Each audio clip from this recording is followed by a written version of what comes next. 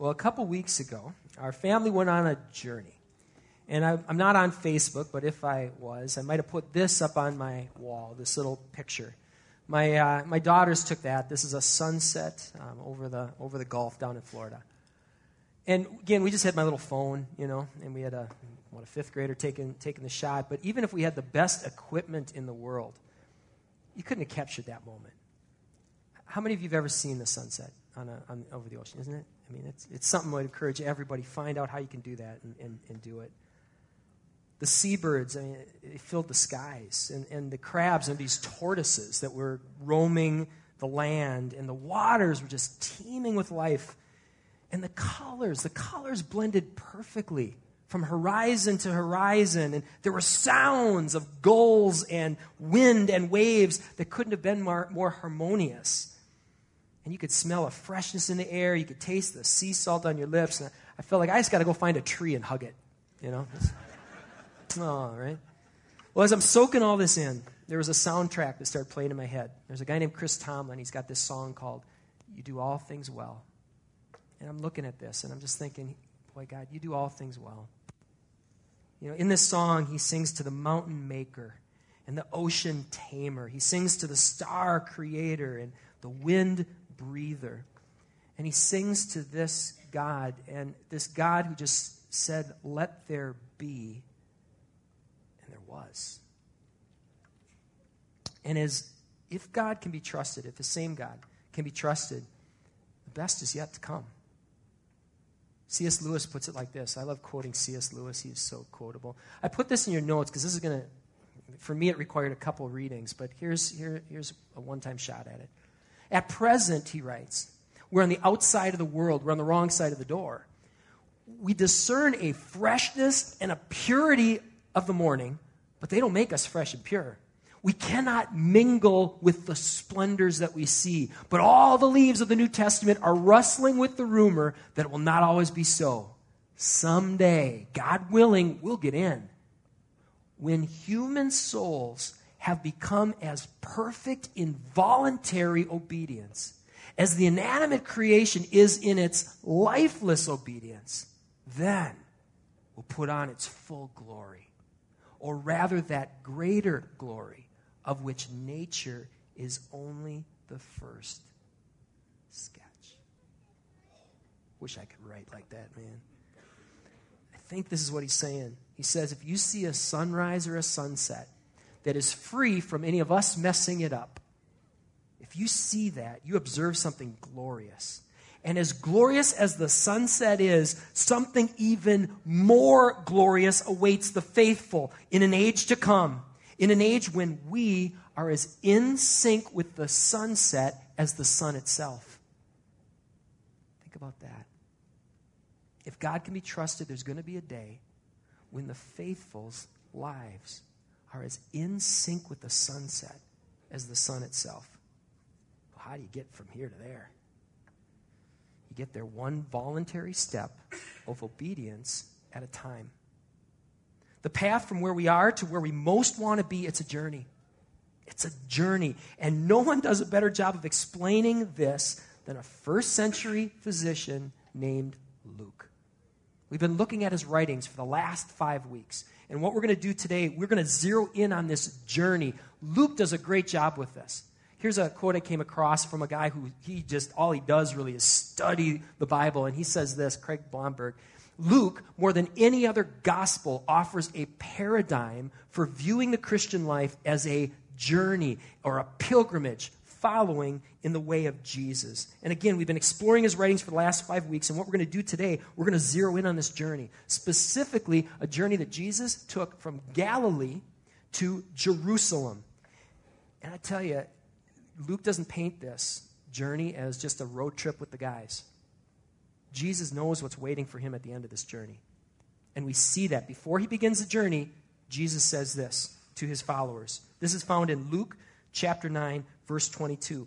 Hey, while we're opening up our Bibles, I want to say a couple things. First, I want to let you know if you don't have a Bible, we'd love to give you one free today. We always keep a stack of them at those tables. They're there for you. Please take one. It's a gift. Also want to let you know today is a great day to open up your Bible and to actually follow along, whether it's a handheld device or opening up a book. we're going to just look at this journey. It starts in Luke 9. And let's work our way through as best we can. So here's what it says. Before Jesus starts this journey, this is out of Luke chapter 9, verse 22. Jesus knows what's at the end of the journey. He says this, the Son of Man, referring to himself, must suffer many things and be rejected by the elders and the chief priests and the scribes and be killed. And on the third day, he's going to be raised. All right, so Jesus knows. He knows what's waiting for him. He knows at the end of this journey, there's a cross. And yet, he chose to walk this path of voluntary obedience. And as he begins this journey, and it's roughly the journey, distance is about the same from Lake Mille Lacs to here. So that's about the journey we're talking about. As he begins this journey, he set out with a level of determination that our English translators have trouble with.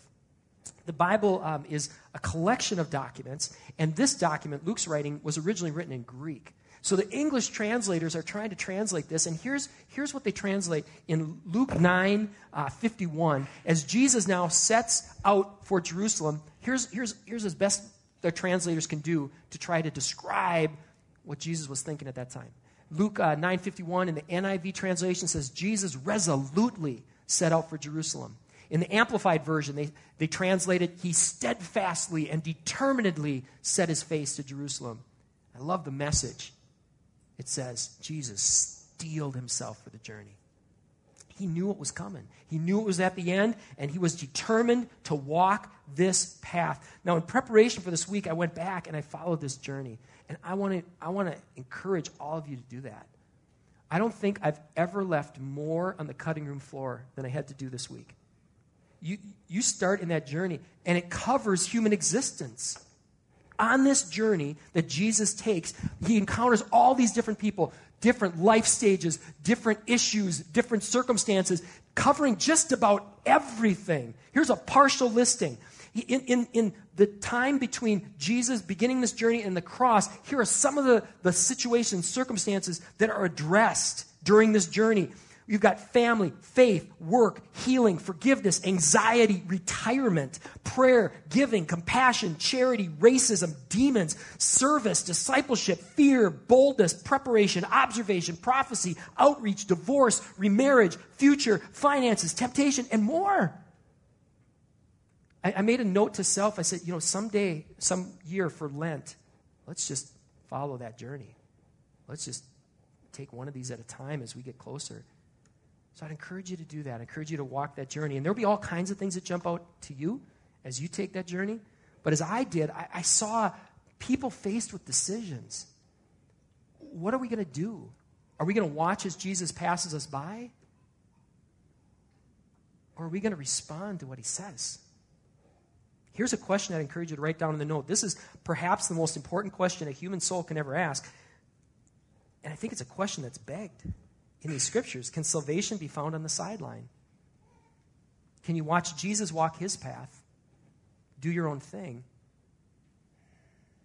and experience the salvation that God has for us? All right, let's take a look. On his journey towards the cross, Jesus encountered a host of people, each with their own unique situation and circumstance, and the way they responded to Jesus appears to have had eternal significance. Let me give you just a couple examples. Here's one from Luke 13. So Jesus starts the journey from Galilee to Jerusalem. He says this, Jesus went on his way through towns and villages. This is out of Luke 13, starting with verse 22. Jesus went on his way through towns and villages, teaching, journeying towards Jerusalem. And someone said to him, Lord, will those who are saved be few? And he said to them, strive to enter through a narrow door. For many, I tell you, will seek to enter and will not be able. And we see example after example of what this looks like in particular situations. Here's just one example among many. This is out of Luke 17, starting with verse 11.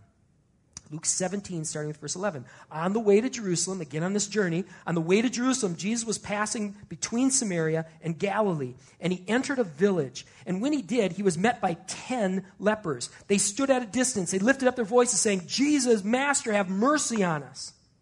And when he saw them, he said to them, go, show yourselves to the priest. They went, and they were cleansed. Then one of the 10, when he saw that he was healed, turned back. Praising God with a loud voice, he fell on his face at Jesus' feet, giving him thanks, and he was a Samaritan. And Jesus answered, were not 10 cleansed?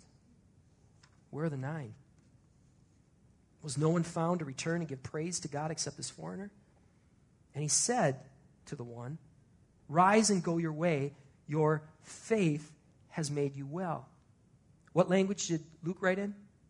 Greek. Literally in Greek, that is, your faith has saved you. Your faith has saved you. If that's what Jesus said, what are the implications for the 9 who received an answer to their prayer and then went their own way? The Bible doesn't spell it out. It leaves that question unanswered, at least there. Let's continue. Follow Jesus on the road to Jerusalem. Luke 18:18. A commandment-keeping ruler asked Jesus. This guy, he was keeping the commandments. He gives a whole list of them that he kept. And he asked Jesus, good teacher, what must I do to inherit eternal life? Jesus said to him, one thing you still lack. Sell all that you have and come and follow me. And when the ruler heard these things, he became very sad because he was extremely rich. What does this encounter teach us about holding on to things, whether it's money or something else? What does this teach us about holding on to something when Jesus says, let go? That one's just kind of left there.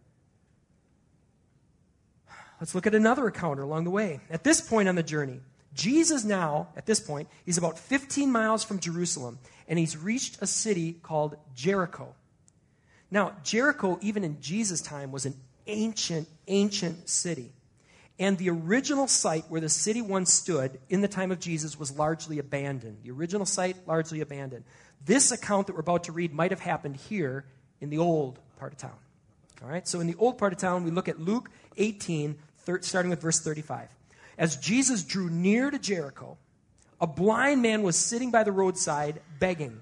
And hearing a crowd pass by, he inquired, what does this mean? They told him, Jesus of Nazareth is passing by. And the blind man cried out, Jesus, Son of David, have mercy on me. And those who were in front said, shh. So they rebuked him, it says, telling him to be silent. But he cried out all the more, Son of David, have mercy on me. And Jesus did what? What does the scripture say? He stopped. When the blind man came near, Jesus said to him, what do you want me to do for you? And he said, Lord, let me recover my sight. Jesus said to him, recover your sight. Your faith has made you well. Does that phrase sound familiar? Literally in the Greek, what does it mean? Your faith has saved you. And look at this man's response. Immediately, he recovered his sight and followed him. As was the case in the Samaritan leper, the Greek text records Jesus literally saying, your faith has saved you. A blind man defies the pressure to conform to the crowd. He cries out to Jesus, he sets out to follow him, and the great physician heals not only his eyes, heals his soul. Jesus continues his journey towards the cross, and now in the newer part of town, he encounters a vertically challenged man named Zacchaeus. Zacchaeus was a chief tax collector in a corrupt system. And Jesus does what when he gets to Zacchaeus? He stops again. He stops, and after an exchange, Zacchaeus says to Jesus, right here, right now, I'll do what it takes to make things right. And Jesus says to Zacchaeus, today, salvation has come to your house. It's interesting to contrast this with the commandment-keeping rich guy who couldn't let go. All right, after this, Jesus departs from Jericho, continuing on the journey. And he begins the leg of the journey that we commemorate on Palm Sunday. In Luke 19:28, we read these words. Luke 19:28 says this. When Jesus had said these things, he went on ahead going up to Jerusalem. And when it says going up to Jerusalem, that's literal. It's literal. Jericho, which interestingly enough was known as the, quote, City of Palms, is the eastern gateway to Jerusalem, and it is an uphill climb all the way. Jericho has one of the lowest elevations on the planet. You don't even reach sea level until you're about halfway to Jerusalem. It's mile after uphill mile through a barren and dangerous wilderness. And Jesus wouldn't have traveled the narrow, treacherous path alone. The Jewish Passover was coming, and that was a time when expectant pilgrims would converge on Jerusalem at Passover. hoping that this is the year that God sends the Savior. So they would be journeying along this path as they commemorated God's great salvation of his people out of slavery in Egypt. And a new Exodus was coming. Jesus knew it. And he knew that he himself was going to serve as the Passover lamb. As Jesus walked towards his sacrificial death, my mind goes here. It says in Luke 4 that the Spirit led Jesus into the wilderness at the very beginning of his ministry. This happened probably about 3 years before this. And in the wilderness, he was tempted by the devil. Is it possible, since he was baptized in the Jordan, and this is by the Jordan, is it possible that Jesus passed the exact same spot where the devil said there's another path, an easier path, take this path? And is it possible that the devil whispered again, hey, remember my offer? That we don't know. I mean, that's speculation. The Bible doesn't say that. Here's what we do know. Jesus kept going. He continued his journey towards the cross. And when Jesus finally reached the top of the Mount of Olives, the view would have been breathtaking. There, glistening in the spring sun, was the holy city. And here's what happened next. Luke chapter 19, starting with verse 35. Jesus at the top of this hill, they bring a donkey to Jesus, and as he rides along, they spread their cloaks on the road. His disciples began to rejoice and praise God with a loud voice for the mighty works that they had seen. And they sang, "Blessed is the King who comes in the name of the Lord." Some of the Pharisees in the crowd said, "Shh, teacher, rebuke your disciples." And he answered, "I tell you, if these are silent, even the stones will cry out." Now, imagine you're a Roman guard and you're watching this thing come down the hill. In our Bibles, it calls it the triumphal entry. They'd be like, what is this, a joke? This is a triumphal entry? Triumphal entry is our general coming down that hill. And our general's on the white horse. And our general's got his army behind him. And our general's got his trumpets and banners. That's a triumphal entry. This is a parody. Got a nobody riding on a donkey, followed by more nobodies throwing their coats on the ground. But for those with eyes to see, the rocks were crying out because it's Passover. And Jesus of Nazareth is a descendant of King David. And Jesus of Nazareth is coming from the east. And Jesus of Nazareth is riding on a donkey, as the prophets foretold. And Jesus of Nazareth has performed the signs, the wonders that the prophet Isaiah predicted. In Jesus, the ancient prophecies of God's chosen Savior were being fulfilled. And so people have been singing this song. Luke gives us a little verse of the song. That's from Psalm 118. And I've been told that was a song that they would sing. They would sing every Passover. They would sing this song. And they would sing it. And look at, here's some more from Psalm 118. I went back and looked it up. Look at what the words were that they were singing every year, year after year, as they came for the Passover. Could this be the year that God sends his Messiah? They sang, "Out of my distress I called on the Lord. The Lord answered me and set me free. The Lord is on my side. I will not fear. What can man do to me? The Lord is on my side as my helper. I will look in triumph." And here's the line that Luke includes. "Blessed is he who comes in the name of the Lord." Do you think they sang that with a little extra gusto this year? Was their little triumphal entry made their way down the hill? The people believed. Luke says this. Luke records this. Luke 19:11. The people believed that the kingdom of God was going to appear immediately. They're like, this is it. And the crowd broke into their song. And while the crowd sings the truth, what does Jesus do? Luke 19:41. When Jesus drew near the city, he wept. He wept. Now, Luke is known for his mastery of the Greek language. And he had several words that he could have used instead of, for this wept word. He had several words at his disposal to describe how Jesus reacted as he drew near the city. Luke chooses a vivid word to describe the tears that Jesus shed. A word that can be translated as wail. It's the same word that Luke later uses when Peter denies Jesus 3 times. And after denying him 3 times and realizing what he'd done, it says Jesus looked at him. And Luke says, Peter wept. Same word.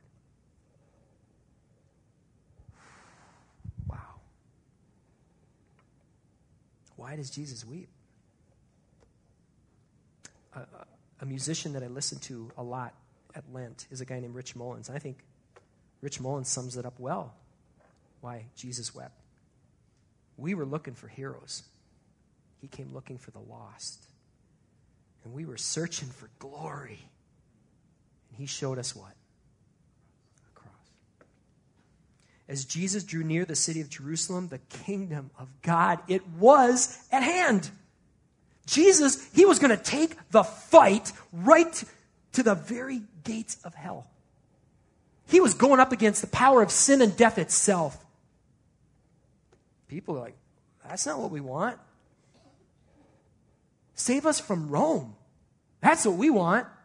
Kick these guys out of Jerusalem. Hey, Jesus, save us from this corrupt temple establishment. Kick them out of the temple. Give us some good religious leaders. Jesus was offering them something better than they thought they wanted. I can imagine Jesus saying, hey, you think you want salvation from Rome? What happened last time I delivered Jerusalem into your hands? How'd that work out for you? What'd you do with that? Hey, you think you need new religious leaders? How long were you out of Egypt before you started worshiping a golden cow? Do you think it's these things, these structures? Do you think that's what you really need to be saved from? Or is there something deeper? Is there something in here? Is it internal rather than external? Is there something you need to get saved from in here? Jesus, I believe, was offering something better than they thought they wanted. I'd encourage you to write this down. This will be a paradigm shift. For some, it'll be a great reminder for others. Take up your cross as an invitation. Take up your cross is an invitation. When Jesus rose from the dead and he opened the eyes of believers to the scriptures, when the Holy Spirit descended on them and then they went out and they began sharing all these things that they now knew, these things that they were experiencing, they called it good news. They said, we got to tell you the good news. What is good about you got to give up everything? What is good about a cross? You know what? Nothing's good about a cross. Jesus himself, the scripture says in Hebrews, he endured the cross. Why did he endure the cross? For the joy set before him. To take up a cross is an invitation. The cross is not the end. It is not God is some sick being who likes to see his people suffer. A cross that he invites us to. It's an invitation. Now, the cross of Jesus Christ, a very specific cross. The cross of Jesus Christ secured the eternal salvation of all who turn from sin and turn to him. That was Jesus' cross. You can't carry that cross. The cross you carry doesn't make you right with God. The cross you carry doesn't cleanse you of your sin. The cross you carry doesn't make it possible for a loving God to love you. That's what Jesus' cross did. And he did that by grace. That was his cross. Our cross saves us from things that we need to be saved from. When we pick up our cross. When God asks us to pick up a cross of our own, it's almost always to save us from what we think we want. Again, C.S. Lewis says it much better than I can. C.S. Lewis says this. He goes, our Lord finds our desires.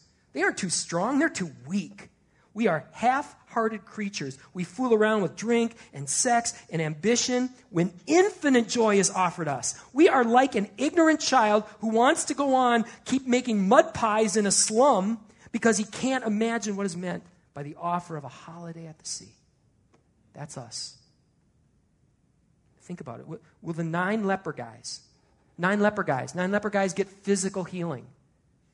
Are they going to find what they're looking for now that they can get into the clubs? Or is there a deeper something that God wants to heal? Commandment-keeping rich guy, the one who couldn't embrace the prospect of parting with his wealth, will he find peace and security, meaning and fulfillment in the abundance of his possession? Or does he need to get saved from the love of money? All right, enough throwing stones from glass houses. Personalize this. What are you holding on to? What am I holding on to? What are we holding on to? That Jesus would say, let go. Let it go. Now, before you answer that question, I want to look at one more example, because this is an important related teaching here. And it's one that's illustrated here, up in the front. This is out of Luke chapter 23, verse 32. We've been talking so far about people being asked to take up their cross. Hey, lay this down, lay this down, lay this down. Let's look at an example of someone who's not asked to take up the cross. They're enduring one. All right, let's take a look. Luke chapter 23, starting with verse 32. Two others, now Jesus is at the cross, he's on the cross. Two others who were criminals, they were led away to be put to death with Jesus. One of the criminals railed at Jesus, saying, hey, are you not the Christ? Save yourself, save us. And what did he mean by that? He meant, get me down from this cross right now. If you are God, you're a savior. What do saviors do? They save. Save me. Get me down from this cross. Get yourself down from this cross. That's what the first criminal says. And look at the contrast between that criminal and the other. The other rebuked him, saying, don't you fear God? This man has done nothing wrong. And he said, Jesus, remember me when you come into your kingdom. And Jesus said to him, I tell you, today you're going to be with me in paradise. Now, here's why I'm bringing this up. I've heard some people say, that criminal got off easy. He got off easy. Rich guy, Jesus tells rich guy, give up everything. Rich guy's got to live an entire life, without his stuff. This guy, all he did, said, Jesus, remember me when I come in the kingdom. This guy didn't have it easier.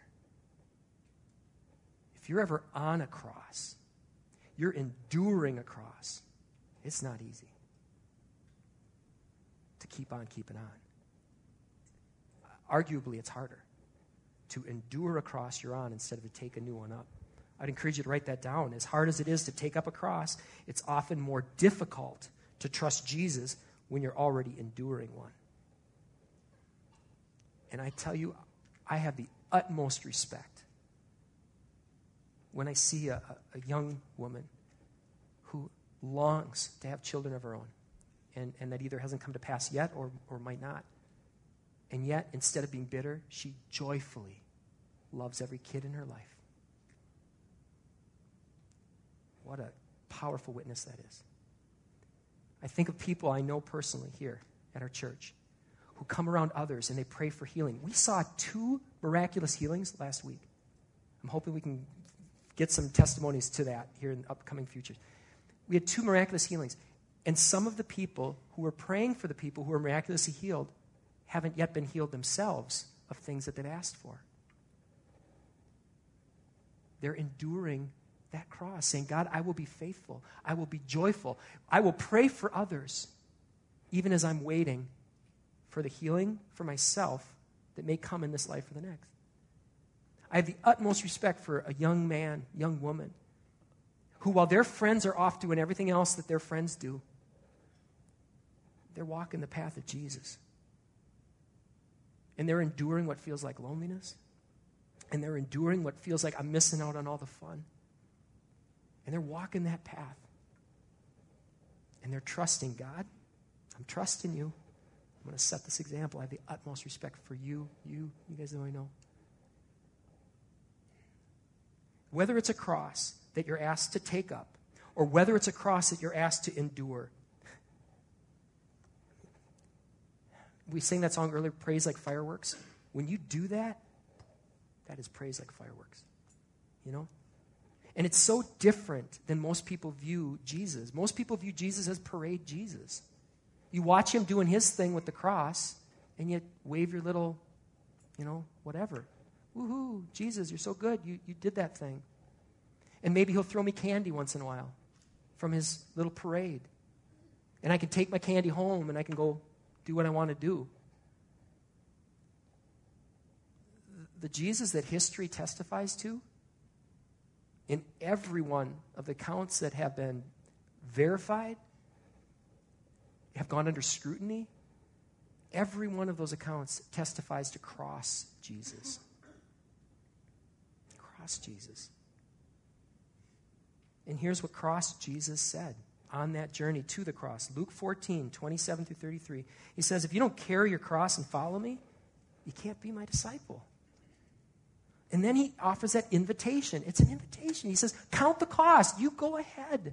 Count the cost. Please count the cost, because I don't want a bunch of people who are going to follow me and then flake. Count the cost in the front end.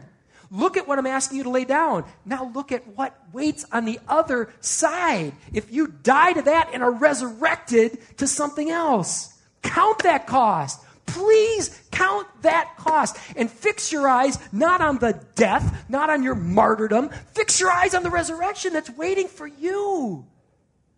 The devil wants us to fix our eyes on our martyrdom. Oh, it's so hard. This cross is so heavy. That's what the devil wants us to fix our eyes. Jesus said, hey, every step is a step closer.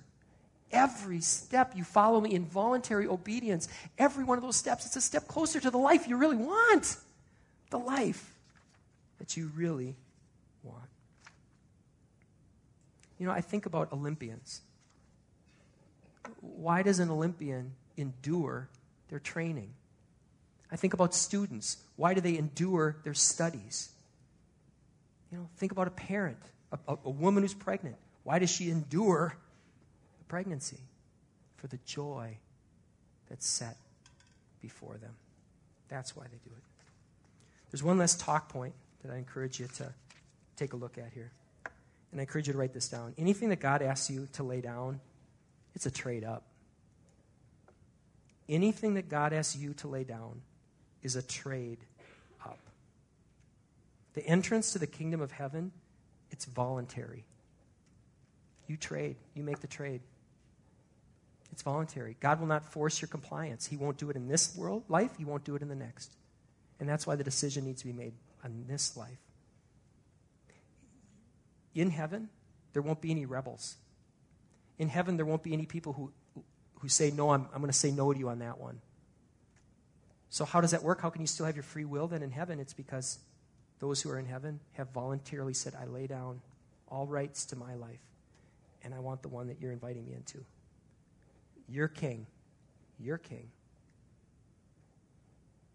I'll follow your way. So we want to give you a chance to respond to that today. We're going to close with a simple little chorus. I don't think we've done it here yet, but you'll catch on really fast.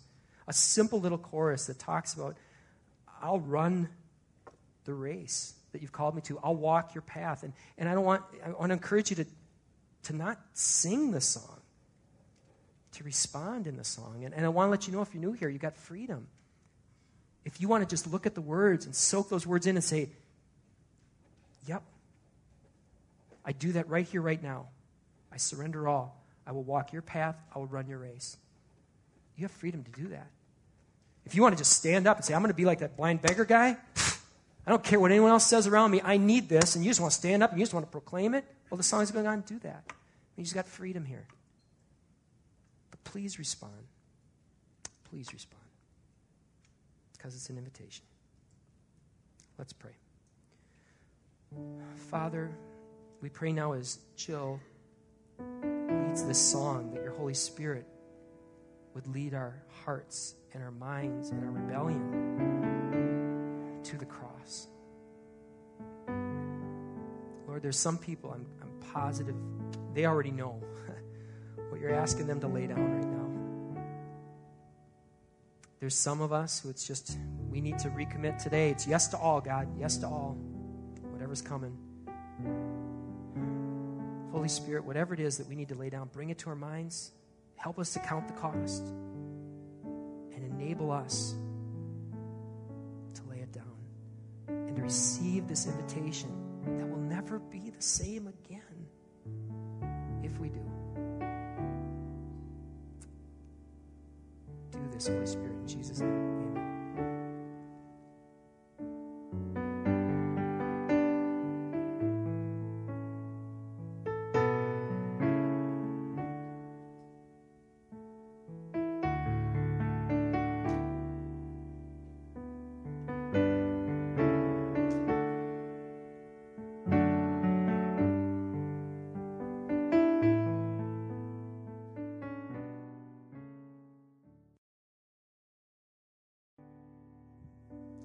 that's an invitation for you. We can't make you say yes to it. It's up to you. But you don't have to leave this place the same person. You can leave this place on a new path, and we want to encourage you to take that. I can't tell you how long that path's going to be. It might be one step. It might be 1,000. I don't know. But what we do have is the example of Jesus. Even on that last leg to the cross, he fell. As he was carrying his own cross, he fell. And there was another person who came and was told to pick up that cross. You're not alone in this. You think that story's in there by accident? It's for some of you right now, so you can know you're not in this alone. God will walk with you. As best we can, we'll walk with you. You don't have to walk this alone or shoulder this alone. So we encourage you, if you'd like someone to stand with you even today and pray, there'll be people right there by that sign that says prayer. Or if there's anything else we can do to help you on the journey, we'd be glad to do that. Let's please stand. Let's pray a blessing as we go forth. All right. Father, we thank you for this invitation called Holy Week that comes our way every year, where we're invited to journey with you. And Lord, we pray that this year, more than any other, could be one where we really do journey with you, where you bring to mind all these things that you would love to save us from. Help us not to see them as treasures. Help them to see us. Help us to see them for what they really are. And Lord, help us to seek the treasure that will not be stolen, that will not burn, that will not corrode, that no one can take from us. Help us to seek that treasure as we fix our eyes on the joy set before us. Bless us in that way, we pray in Jesus' name. Amen. Hope to see you on Friday and Saturday and Sunday. God bless you.